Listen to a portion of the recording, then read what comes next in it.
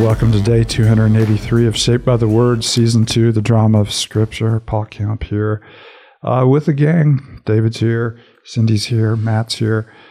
We continue to read through Matthew, and we found ourselves in the middle of Matthew's parables. And of course, he is speaking in parables because it makes the truth of the kingdom accessible to those who have a heart to hear and who have ears to hear and eyes to see, but it also kind of conceals, the very same truths to those who approach it without the same heart, eyes, and ears. And so as we come to Scripture and continue in those parables, let's pray, that the Father would give us eyes to see and ears to hear and a heart to respond deeply to Him. So Cindy, do you mind lifting us up with a word of prayer before we read? No. Father, we just approach your word in this time, knowing just how important it is. We don't take these words lightly, and yet, Father, they are a great gift. Sometimes we take for granted. So as Paul's already said, would you just take this time now and open the eyes of our hearts, Father, that we may see you, see the things that you want to convey to us, Father, whether it's conviction of sin, Father, or comfort by your word. We just ask that you would, by your Spirit, do this in our hearts. In Christ's name we pray. Amen. We're still in Matthew 13. We're picking up in verse 24. Jesus told him another parable. The kingdom of heaven is like a man who sowed good seed in his field, but while everyone was sleeping, his enemy came and sowed weeds among the wheat and went away. When the wheat sprouted and formed heads, then the weeds also appeared. The owner's servants came to him and said, "Sir, didn't you sow good seed in your field? Where then did the weed come from?" "And the enemy did this," he replied. The servants asked him, "Do you want us to go and pull them up?" "No," he answered, "because while you're pulling up the weeds, you may uproot the wheat with them. Let both grow together until the harvest. At that time I will tell the harvesters, first collect the weeds and tie them into bundles to be burned, then gather the wheat and bring it into my barn." He told them another parable. The kingdom of heaven is like a mustard seed, which a man took and planted in his field. Though it is the smallest of all seeds, yet when it grows, it is the largest of garden plants and becomes a tree, so that the birds come and perch in its branches. He told them another parable. The kingdom of heaven is like yeast that a woman took and mixed into about 60 pounds of flour until it worked all through the dough. Jesus spoke all these things to the crowds in parables. He did not say anything to them without using a parable. So was fulfilled what was spoken through the prophet, "I will open my mouth and speak in parables. I will utter things hidden since the creation of the world." Then he left the crowd and went into the house. His disciples came in and said, "Explain to us the parables of the weeds in the field." He answered, "The one who sowed the good seed is the Son of Man. The field is the world, and the good seed stands for the people of the kingdom. The weeds are the people of the evil one, and the enemy who sows them is the devil. The harvest is the end of the age, and the harvesters are the angels. As the weeds are pulled up and burned in the fire, so it will be at the end of age. The Son of Man will send out his angels, and they will weed out of his kingdom everything that causes sin and all who do evil. They will throw them into the blazing furnace, where there will be weeping and gnashing of teeth. Then the righteous will shine like the sun in the kingdom of their Father. Whoever has ears, let them hear."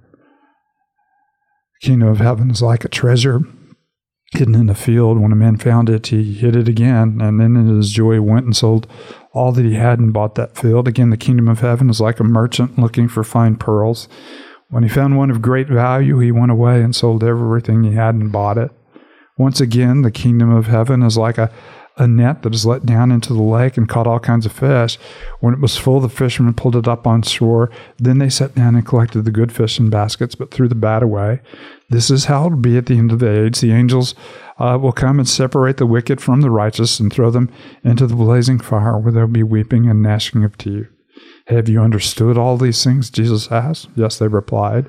He said to them, "Therefore every teacher of the law who has become a disciple in the kingdom of heaven is like the owner of a house who brings out of his storeroom new treasures as well as old." When Jesus had finished these parables, he moved on from there.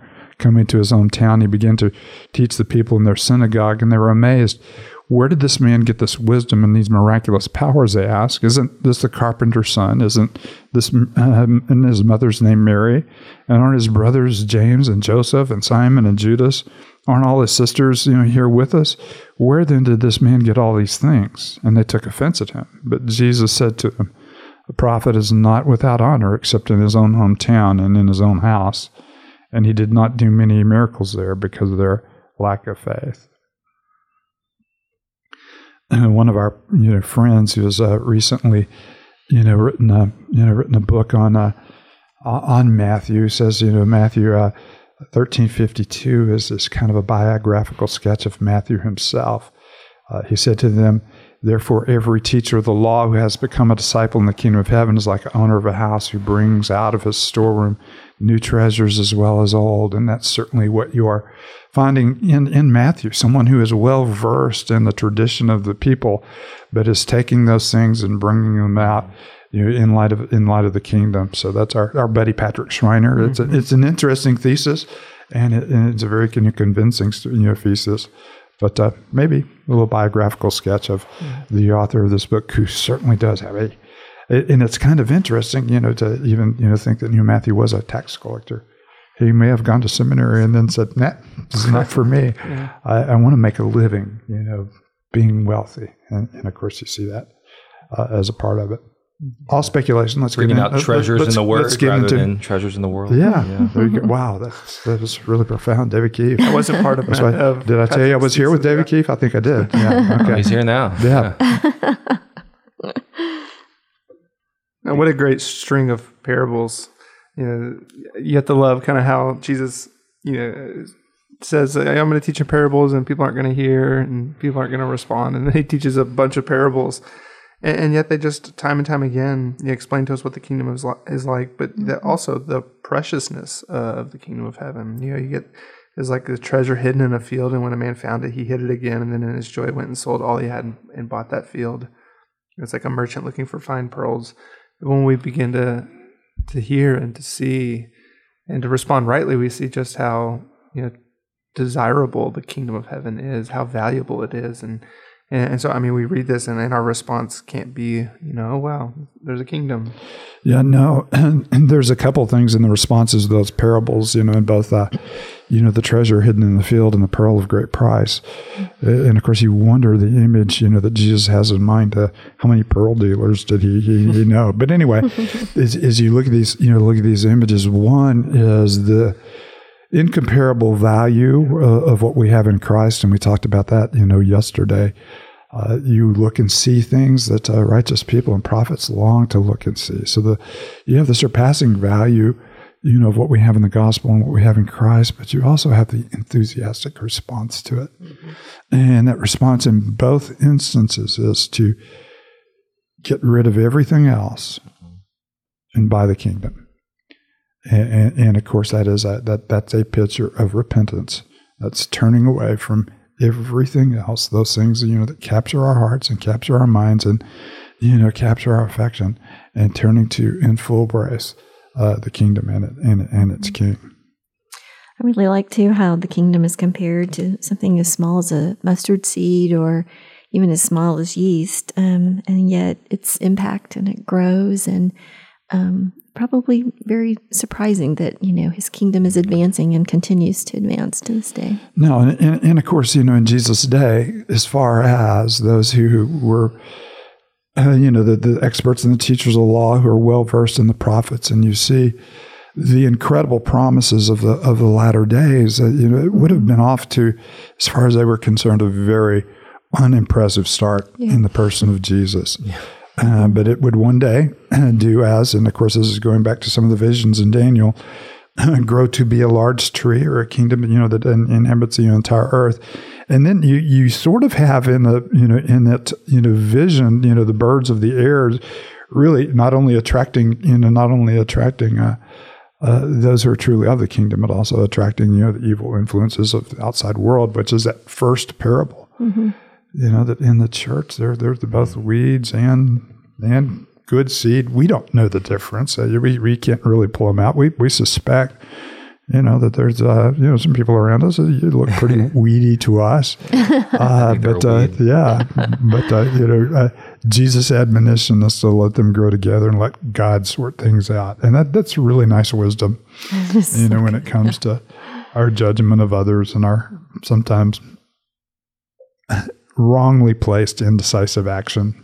Mm-hmm. That did also make me think of Peter in his letter. He does kind of talk about maybe this specifically, maybe not, but he kind of has that call that he does give, people who,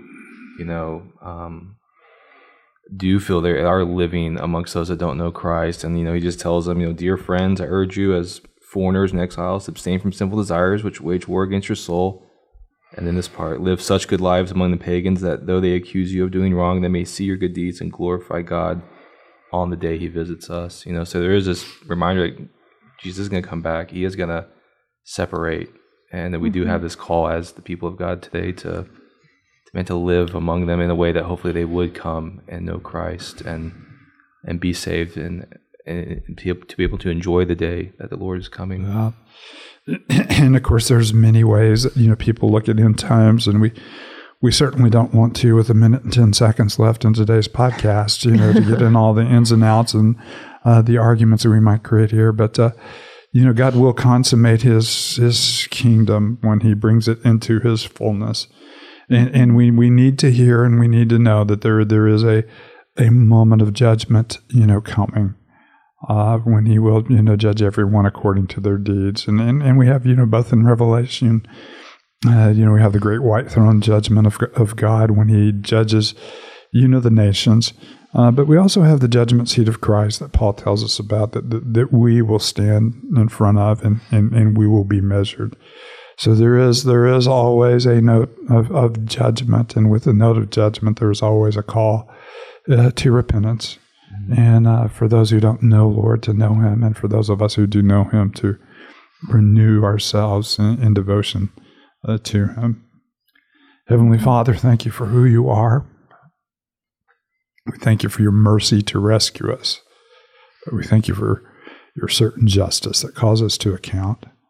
Thank you that we have been justified by the just one who gave himself for us. And Father, may the depth of his work in us bear fruit in our lives. It's in your holy name we pray. Amen.